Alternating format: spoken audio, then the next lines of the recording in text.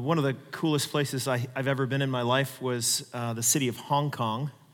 If you've ever been there before, you'll know what I mean. It's remarkable. It's in a remarkable place. It's the trains run through all the malls. You can stop. And the best Italian food I ever had was in Hong Kong. Trains run exactly on time, all the time. Everything is. One of the things I noticed when I was in Hong Kong is from a North American's perspective, everything smells like shrimp.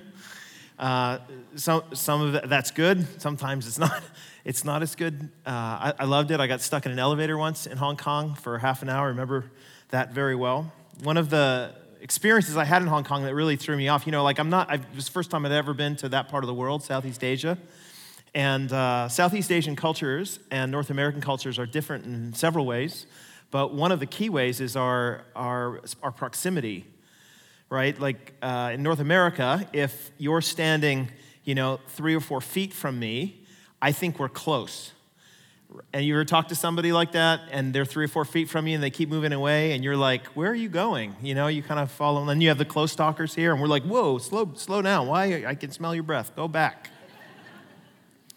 Well, in Southeast Asia, culturally, and probably because this is the populace, you're used to being right next to each other, and I was not accustomed to that at all. So I remember standing in line to get a ticket to get on the train, and I was standing there, and I was about 2 feet behind the person in front of me, and this lady comes along, and she steps right in front of me, and I'm like, what?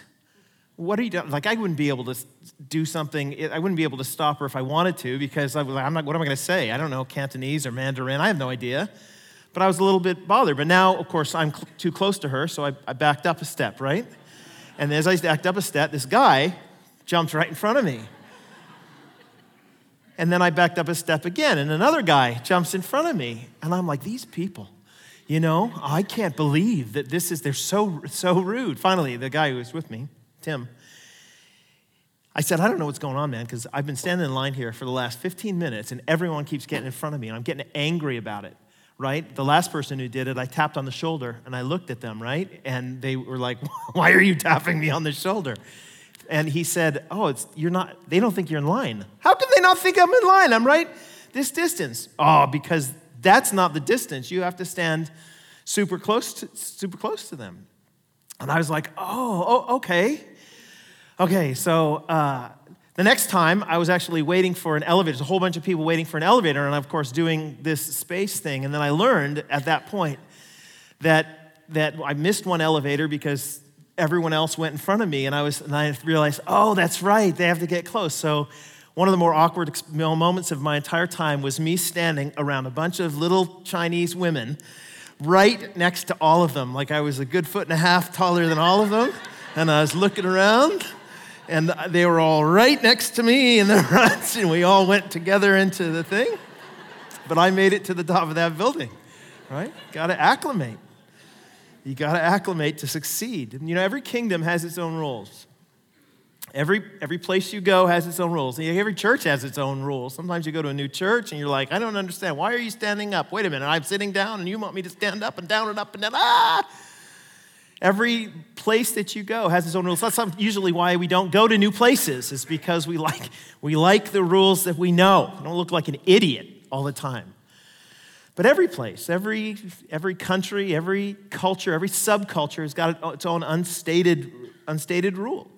And if you want to succeed in switching from one culture to another, you have to learn to acclimate to the new rules. Now, that's an image that I want to keep in your mind, because the way that the book of Romans works, this is really what Paul's working with, is this image of kingdoms, this image of the world that used to be, the age that you used to be a part of, the kingdom of this world that you used to listen to, and now the kingdom of God's dear Son that you are now part of, Christian. You have transferred kingdoms from the old to the new. And in the new, there are new rules. And you need to acclimate to the new rules if you want to succeed in God's kingdom. So you find this at the beginning of Romans chapter 12, Romans 12, verse 2. Don't conform to the pattern of this world, you see? Don't conform to the pattern of this present age, but be transformed. To what? Well, you'll see, by the renewing of your mind, and then you'll be able to test and approve what God's will is, what his rules are, what his desires are in his kingdom, his good, pleasing, and perfect will. So you need a mind renewal so that you can acclimate yourself properly to living in God's kingdom for your good and his glory. Yeah? So in Romans 12, the rest of it, that's basically what it's about. In response to the grace of God, remember last week if you were here, in view of God's mercy, in response to the grace that he's shown us apart from anything that we've done, he freely offers us in Christ. In response to all of that wonderful stuff, don't be conformed, but be transformed, specifically in how you love. There's an old way of viewing love, and there's a new way, God's way of viewing love. So what we have here in Romans 12, verses 9 to 11, are marks, characteristics of kingdom-minded love. Does that make sense? I got 4 of them. 1, kingdom-minded love is sincere. 2, it's familial. I know it sounds weird. Don't worry about it. Number 3, it's humble. And number 4, it's persistent. Sincere, familial, humble, and persistent. I'll show you what I mean. Love is sincere. Verse 9, he says that. Love must be sincere. Hate what is evil, cling to what is good. That word sincere is a word that means genuine. In other translations, you'll find that. Love must be genuine, or love must be without hypocrisy. I had a friend one time who had a $100 U.S. bill, and we went to pay for something at a gas station.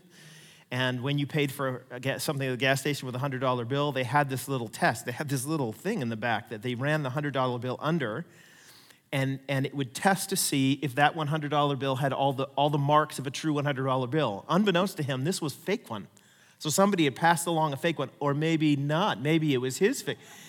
But it was a fake $100 bill, and they pulled it out and said, no, I'm sorry, we can't take this. It's fake currency. And the guy was like, what? How do you know that? And so the guy went and recounted all the marks of what makes a real $100 bill real. It's got a line through it and a thread, and you see the picture of, I can't even remember Franklin. I don't even know who's on that. I don't use those bills, right? But there's different marks to it that show that it's genuine. And if those marks aren't there, then it's disingenuous, it's insincere, right? So what Paul's saying here is there's a kind of love that looks like the real thing, but is actually disingenuous. Sometimes we use the word love, says Paul, but the love we're talking about is not the kingdom love, it's the love of the former age that's passing away. Doesn't have the right marks. So what are those marks? That's the question. What are the marks of genuine love? Well, he answers that here. You see it? Love must be sincere. And then he follows it up. Well, hate what is evil. Cling to what is good. Those words there, evil are hate and cling. Those verbs in the original language are stronger verbs than normal. So the Greeks had lots of different ways to say hate, and some of it was like, I just don't like it. And sometimes it was like, I hate it, in the same way that I say, I hate broccoli. I hate the look of it. I hate the smell of it. I hate it when you eat it. In fact, I might hate you for eating it. I hate every part of broccoli. It's visceral for me. That's what Paul means here. Have that kind of, there's a lot of amens to that one, right? Hate what is evil. Like I have a hatred for broccoli. Hate what is evil and cling to what is good. It's not just I like what's good. It's cling to it. It's a word that's used throughout the New Testament to talk about how dust clings to your shoes, how a disease clings to your body. When I hear that word cling, I always think about friends when I was in college who started dating. You might have had this experience. If you're too young, you will have this experience. You have a group of, in my case, friends of guys. You know, like we're the squad, and we get like 8 guys, and we go play basketball all the time, and we hang out and eat pizza every Tuesday night. We do the stuff. And then one of the guys goes and meets a girl, right? And then she joins us and makes it awkward, right? And then the rest of the guys are like, oh, it's fine to have her along, but whenever she's along, they're kind of next to each other all the time, and everywhere he goes, she goes, and everywhere she goes, he goes. He's not coming to the things that we do. He doesn't watch the games with us anymore. And finally, one of the guys says when all the guys are back together and the girl's not there, we say to our friend, dude, why are you so clingy? Right? And what do we mean by that? You're always together, always stuck with each other. Love is stuck together with what's good. It clings to what's good. It abhors, that's one of the ways that they translate this, it abhors evil, and it clings to the good. So here's Paul's point, okay? You put all this together. Here's his point. He's saying that genuine love is when we are strongly committed to avoiding evil and doing good in our actions toward others as defined by God and his word. I'm going to say that again. Genuine love, as opposed to disingenuous love, is when we are strongly committed to avoiding evil and doing good in our actions toward others as defined by God and his words. Because Paul is thinking here, when I'm thinking good and evil, I'm thinking God gets to define what those are. And we know those things by God and his word. So true love desperately wants the person being loved to follow God and his word. So let me give you some pictures to what I think this is getting at. So a mother walks into a room, and she sees her little boy, and her little boy has pulled all the scissors in the house out, and many knives in the house, and he has made up a game, and the game involves throwing the knife into the air and letting it fall as he lays underneath it. Look, Mom, I made a game. And she says, stop right now. Don't you touch those knives or scissors or anything. Stop right now, stop. And he starts to cry. You know, he's 4 years old. He created this lovely game, right? He'd never seen it done before. He's thinking maybe ESPN will carry this someday, right?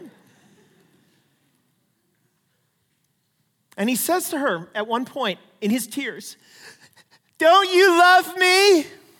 Now, what is he saying? He's saying that, Mom, love is defined, he's probably not thinking this clearly, but love is defined by my happiness in the immediate moment, right? If you love me, you will empower me to feel happy now. But Mom is thinking to herself, of course I love you, and that's why I'm making you stop.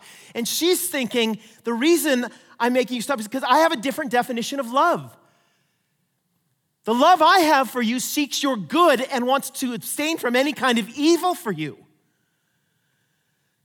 One of those loves is sincere, genuine, and the other one is insincere and disingenuous.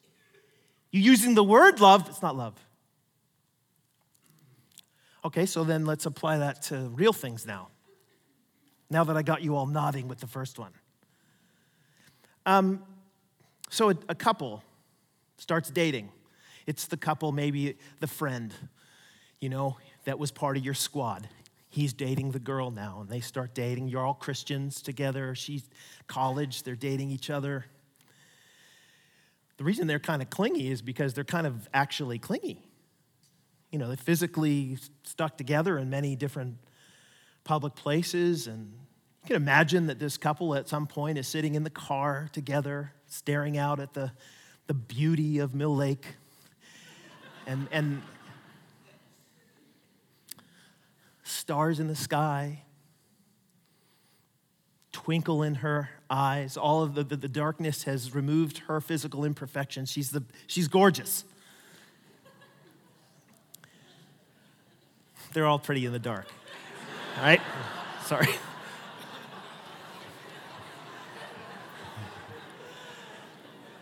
I'm going to get an email for that one. Oh, that's good.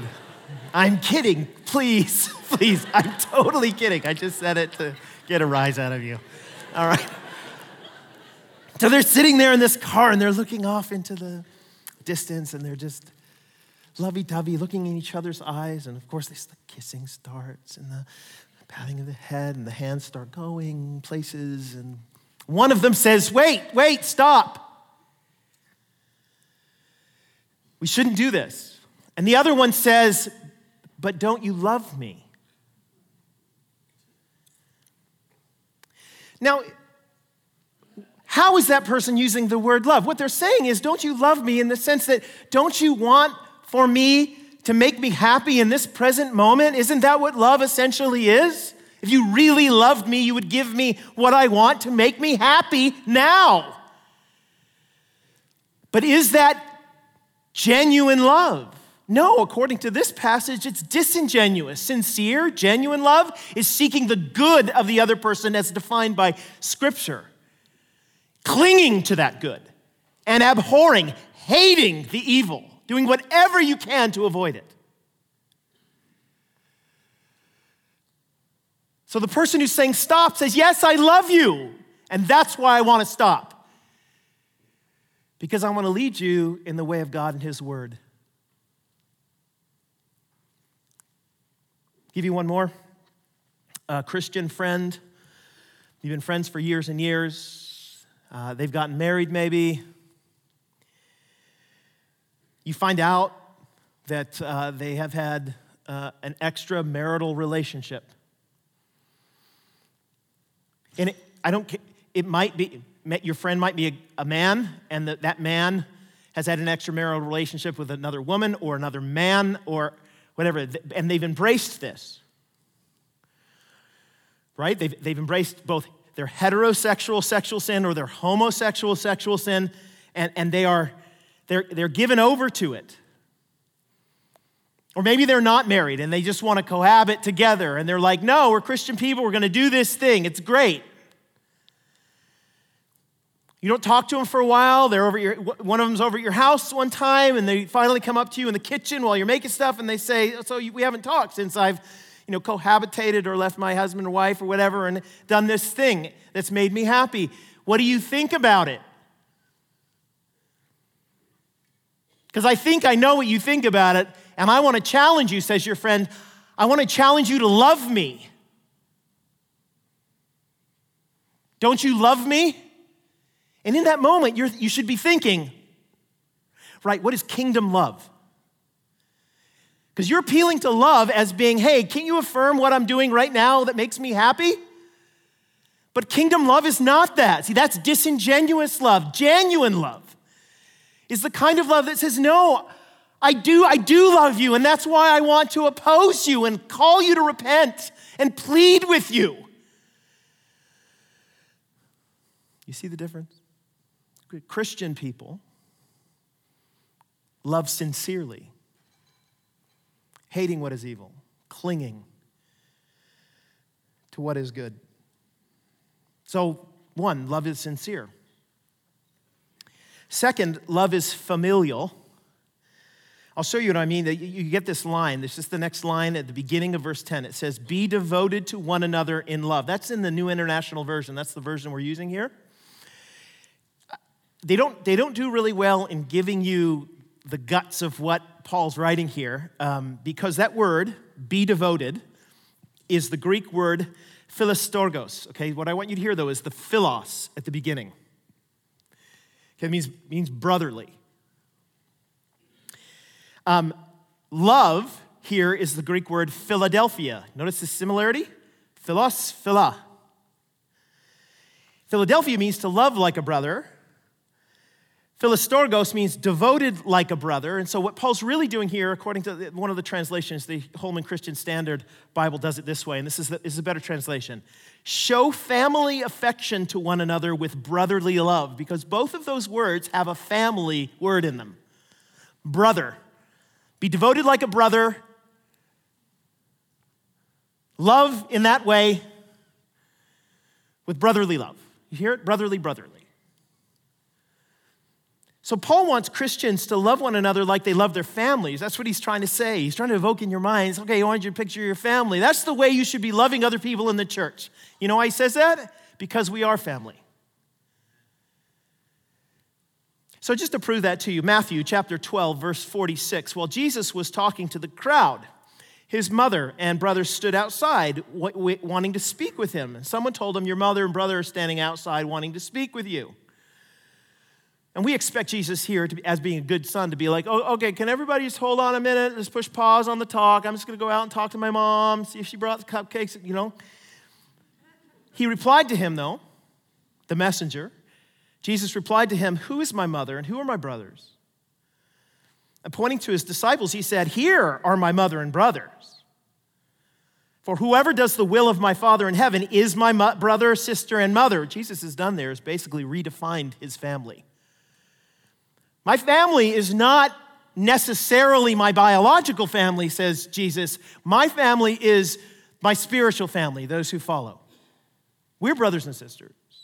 And the love that characterizes a biological brother and sister or mother and son should be the love that characterizes the spiritual family.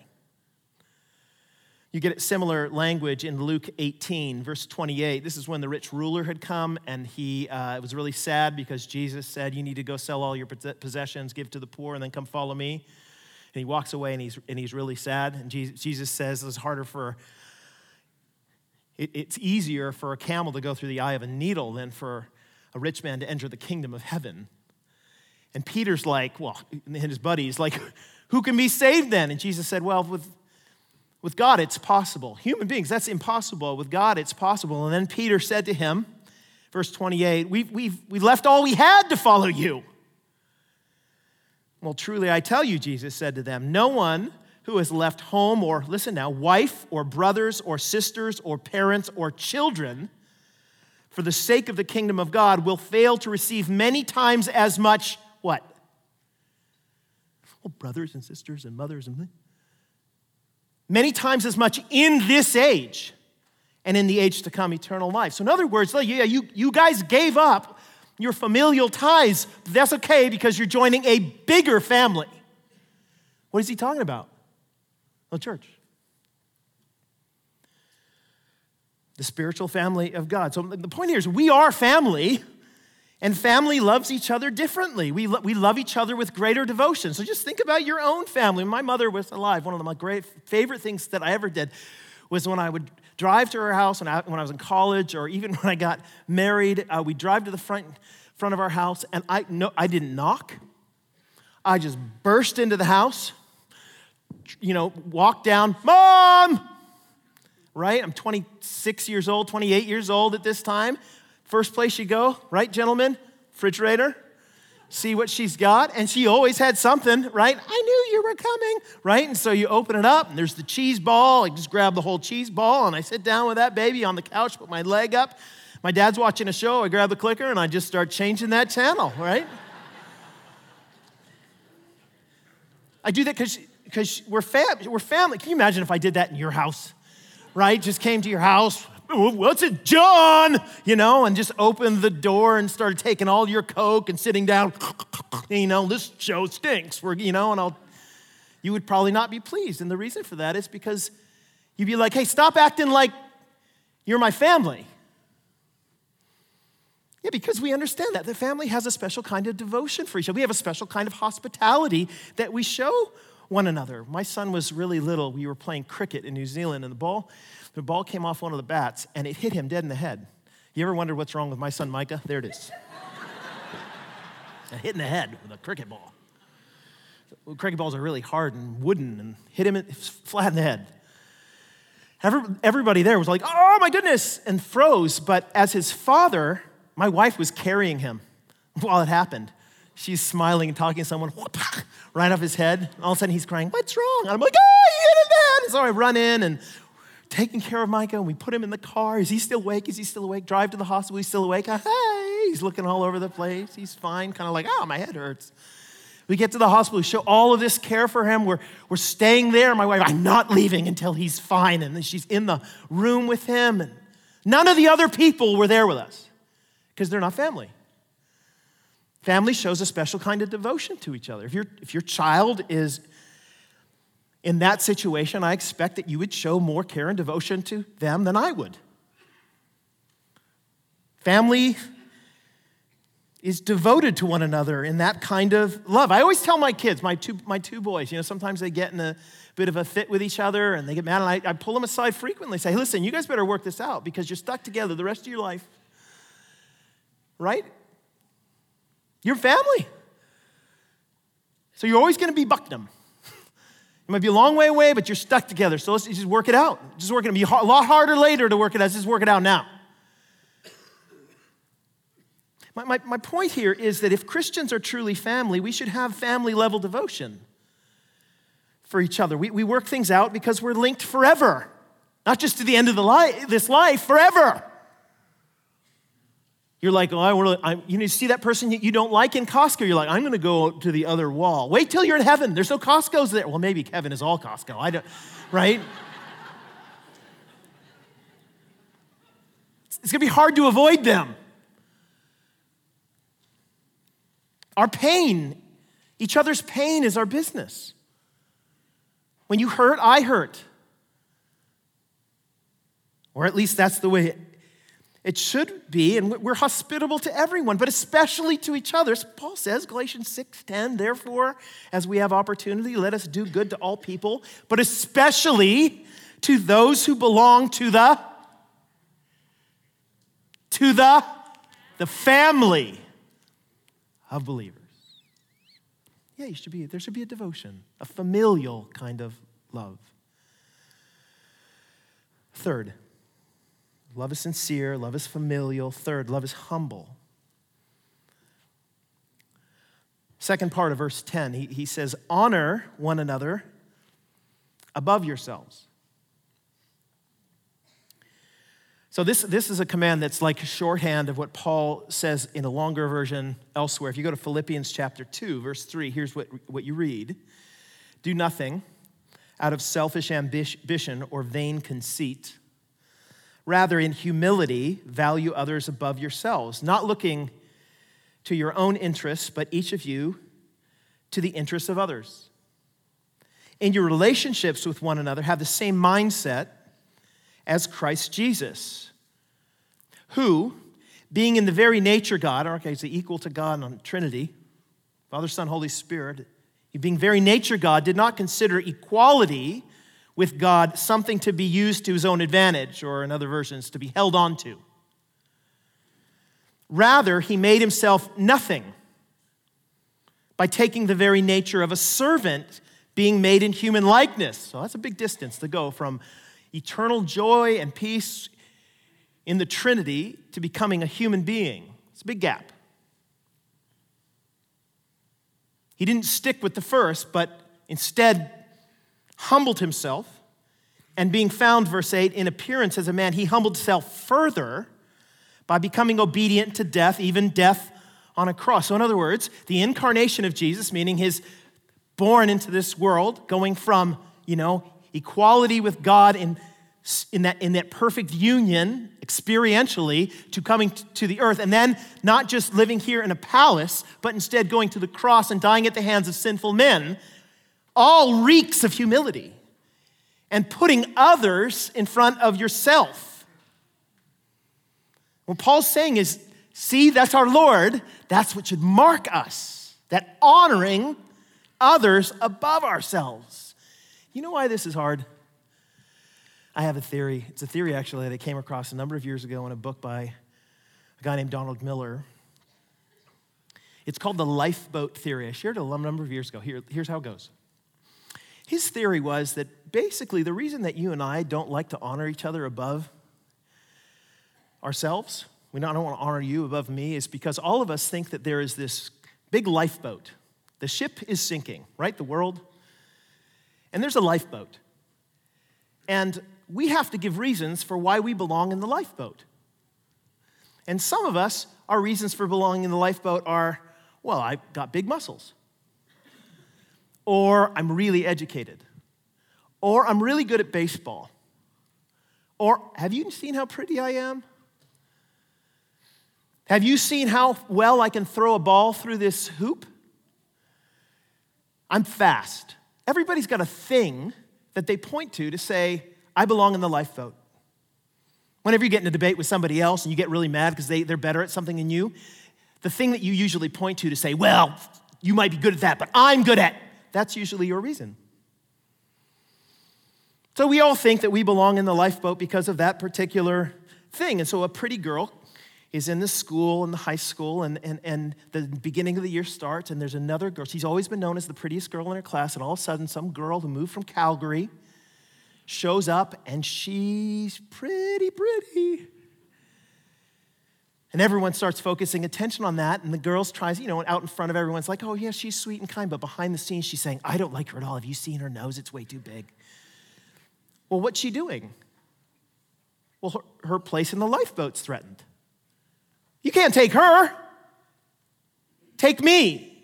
She ends up going, of course, and trying to get skinnier and skinnier by eating less and less food because she's got to stay in the lifeboat. Or your kid is on a sports team and there's another kid on the team who's really good, but your kid's kind of good and that other kid seems to be getting attention and you kind of cheer like this, yay, good job, Jimmy.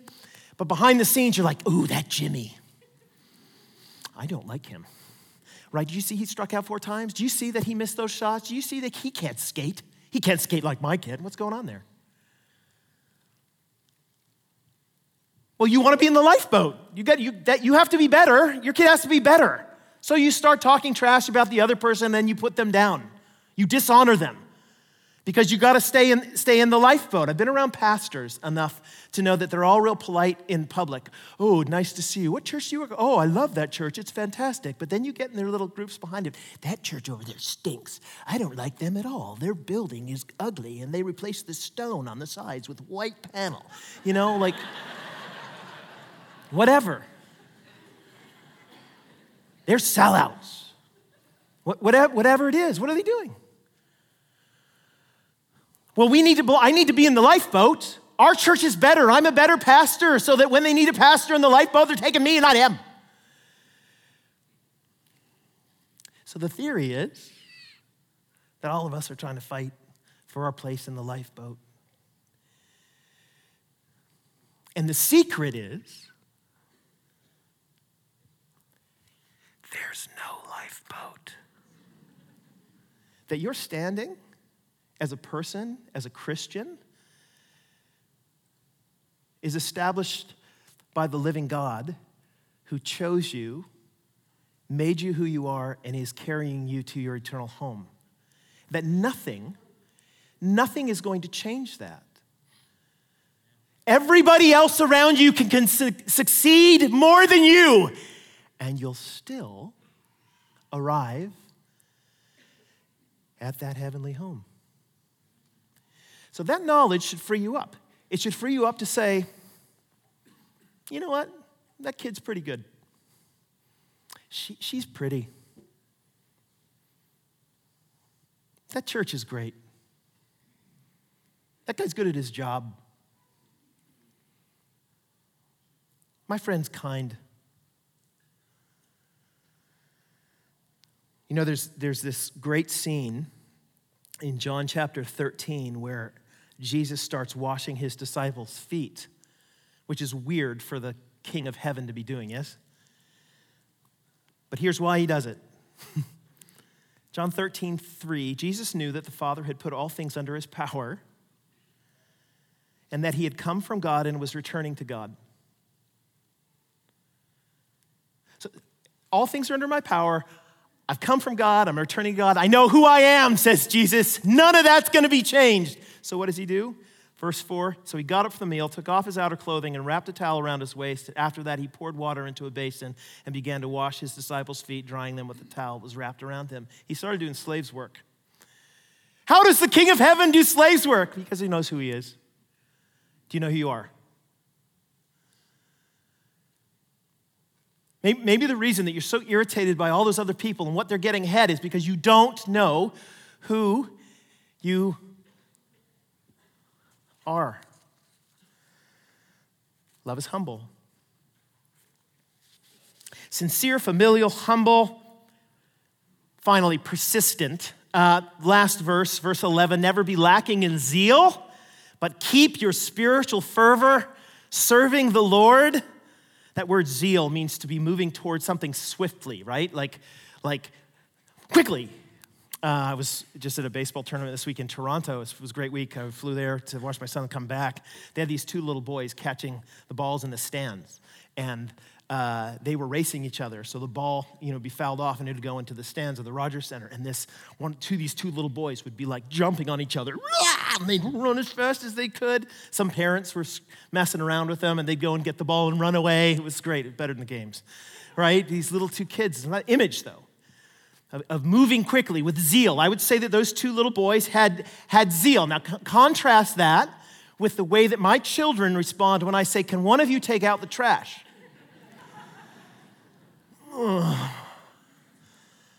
Dad, that's easily as hard as cold fusion. I don't think I can, they don't. So what Paul is saying here is never be lacking in zeal. Never be the, hey, we have to take out the trash guy.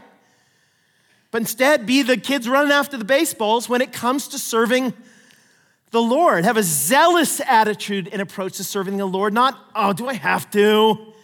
But do I get to? Ooh. So how do you do that? God, I tell you, man, serving the Lord gets tiring. It'd be easy if people were not involved. Right? But it's tiring.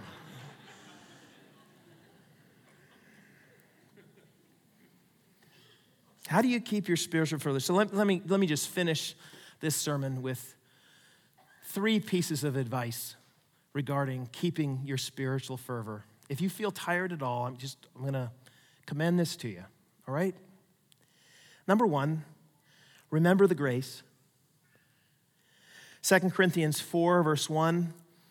Paul says, therefore, since through God's mercy we have this ministry, we don't lose heart. I mean, this is a guy who's getting beaten up all over the place, and he nearly dies on several occasions, but he says, no, we don't lose heart. Why not? Well, because we got the ministry through God's mercy. Like it was given to us. You know where we should have been is basically what Paul's saying. A day doesn't go by that I don't realize where I should have been. So no matter how bad this gets, no matter how difficult it is, it's still better than that. Remember that movie Castaway? Some of you would remember it. It's kind of a modern classic. Tom Hanks gets stuck on an island. There's a scene after he gets rescues himself. Basically, he gets back to the mainland after, I think it was 4 years of being on the island. And he's laying in a room, an air-conditioned room at a hotel, laying on the floor because he can't handle the bed because it's too hard, and he's just flipping the lights on and off. Just on and off. I imagine if you'd been stuck on a desert island for 4 years, there would not be a moment that goes by, not a day that goes by that you don't think, however bad this is, it's better than the island. So no matter how bad it gets, it's better than being lost in your sins, guys. It's better than being left alone to fend for yourself in the world. It's better. It's better. Since we have this ministry through God's mercy, we don't lose heart. We don't lose heart. So remember the grace. Number 2, remember the hope. Romans 8, verse 18, I consider that our present sufferings are not worth comparing with the glory that will be revealed in us. There's a glorious future on the way. So yes, right now, difficult, but then majestic. The work you're doing now, hard, but then rest and phenomenal future, yes? Tim Keller tells us he gives this great illustration. Imagine the worst possible job you can. I always think it's the guy who has to empty out the porta-poo bucket thing. I just think that's just the grossest thing. Worst possible, do you imagine the worst possible job? Ezra's personal assistant. That would be. So worst possible job, I want you to imagine that, okay? So I come along to you though and I say, listen, you got this horrible job. But at the end of the year, I'm gonna give you $1 billion for doing this job. Now, the day before I told you that, you would have gone to the job, I gotta go see Ezra again. I gotta go empty human feces out of that hole, But then the day after I told you about the $1 billion, you'd be like, get that suction thing over here. We're gonna have a good time, I love you, Ezra. It'd be a joy to do all of this wonderful work. Why? Because of the future hope. You think you're in the dregs? You might be. Serving the Lord, you might be in the dregs. Man, you got to remember the hope.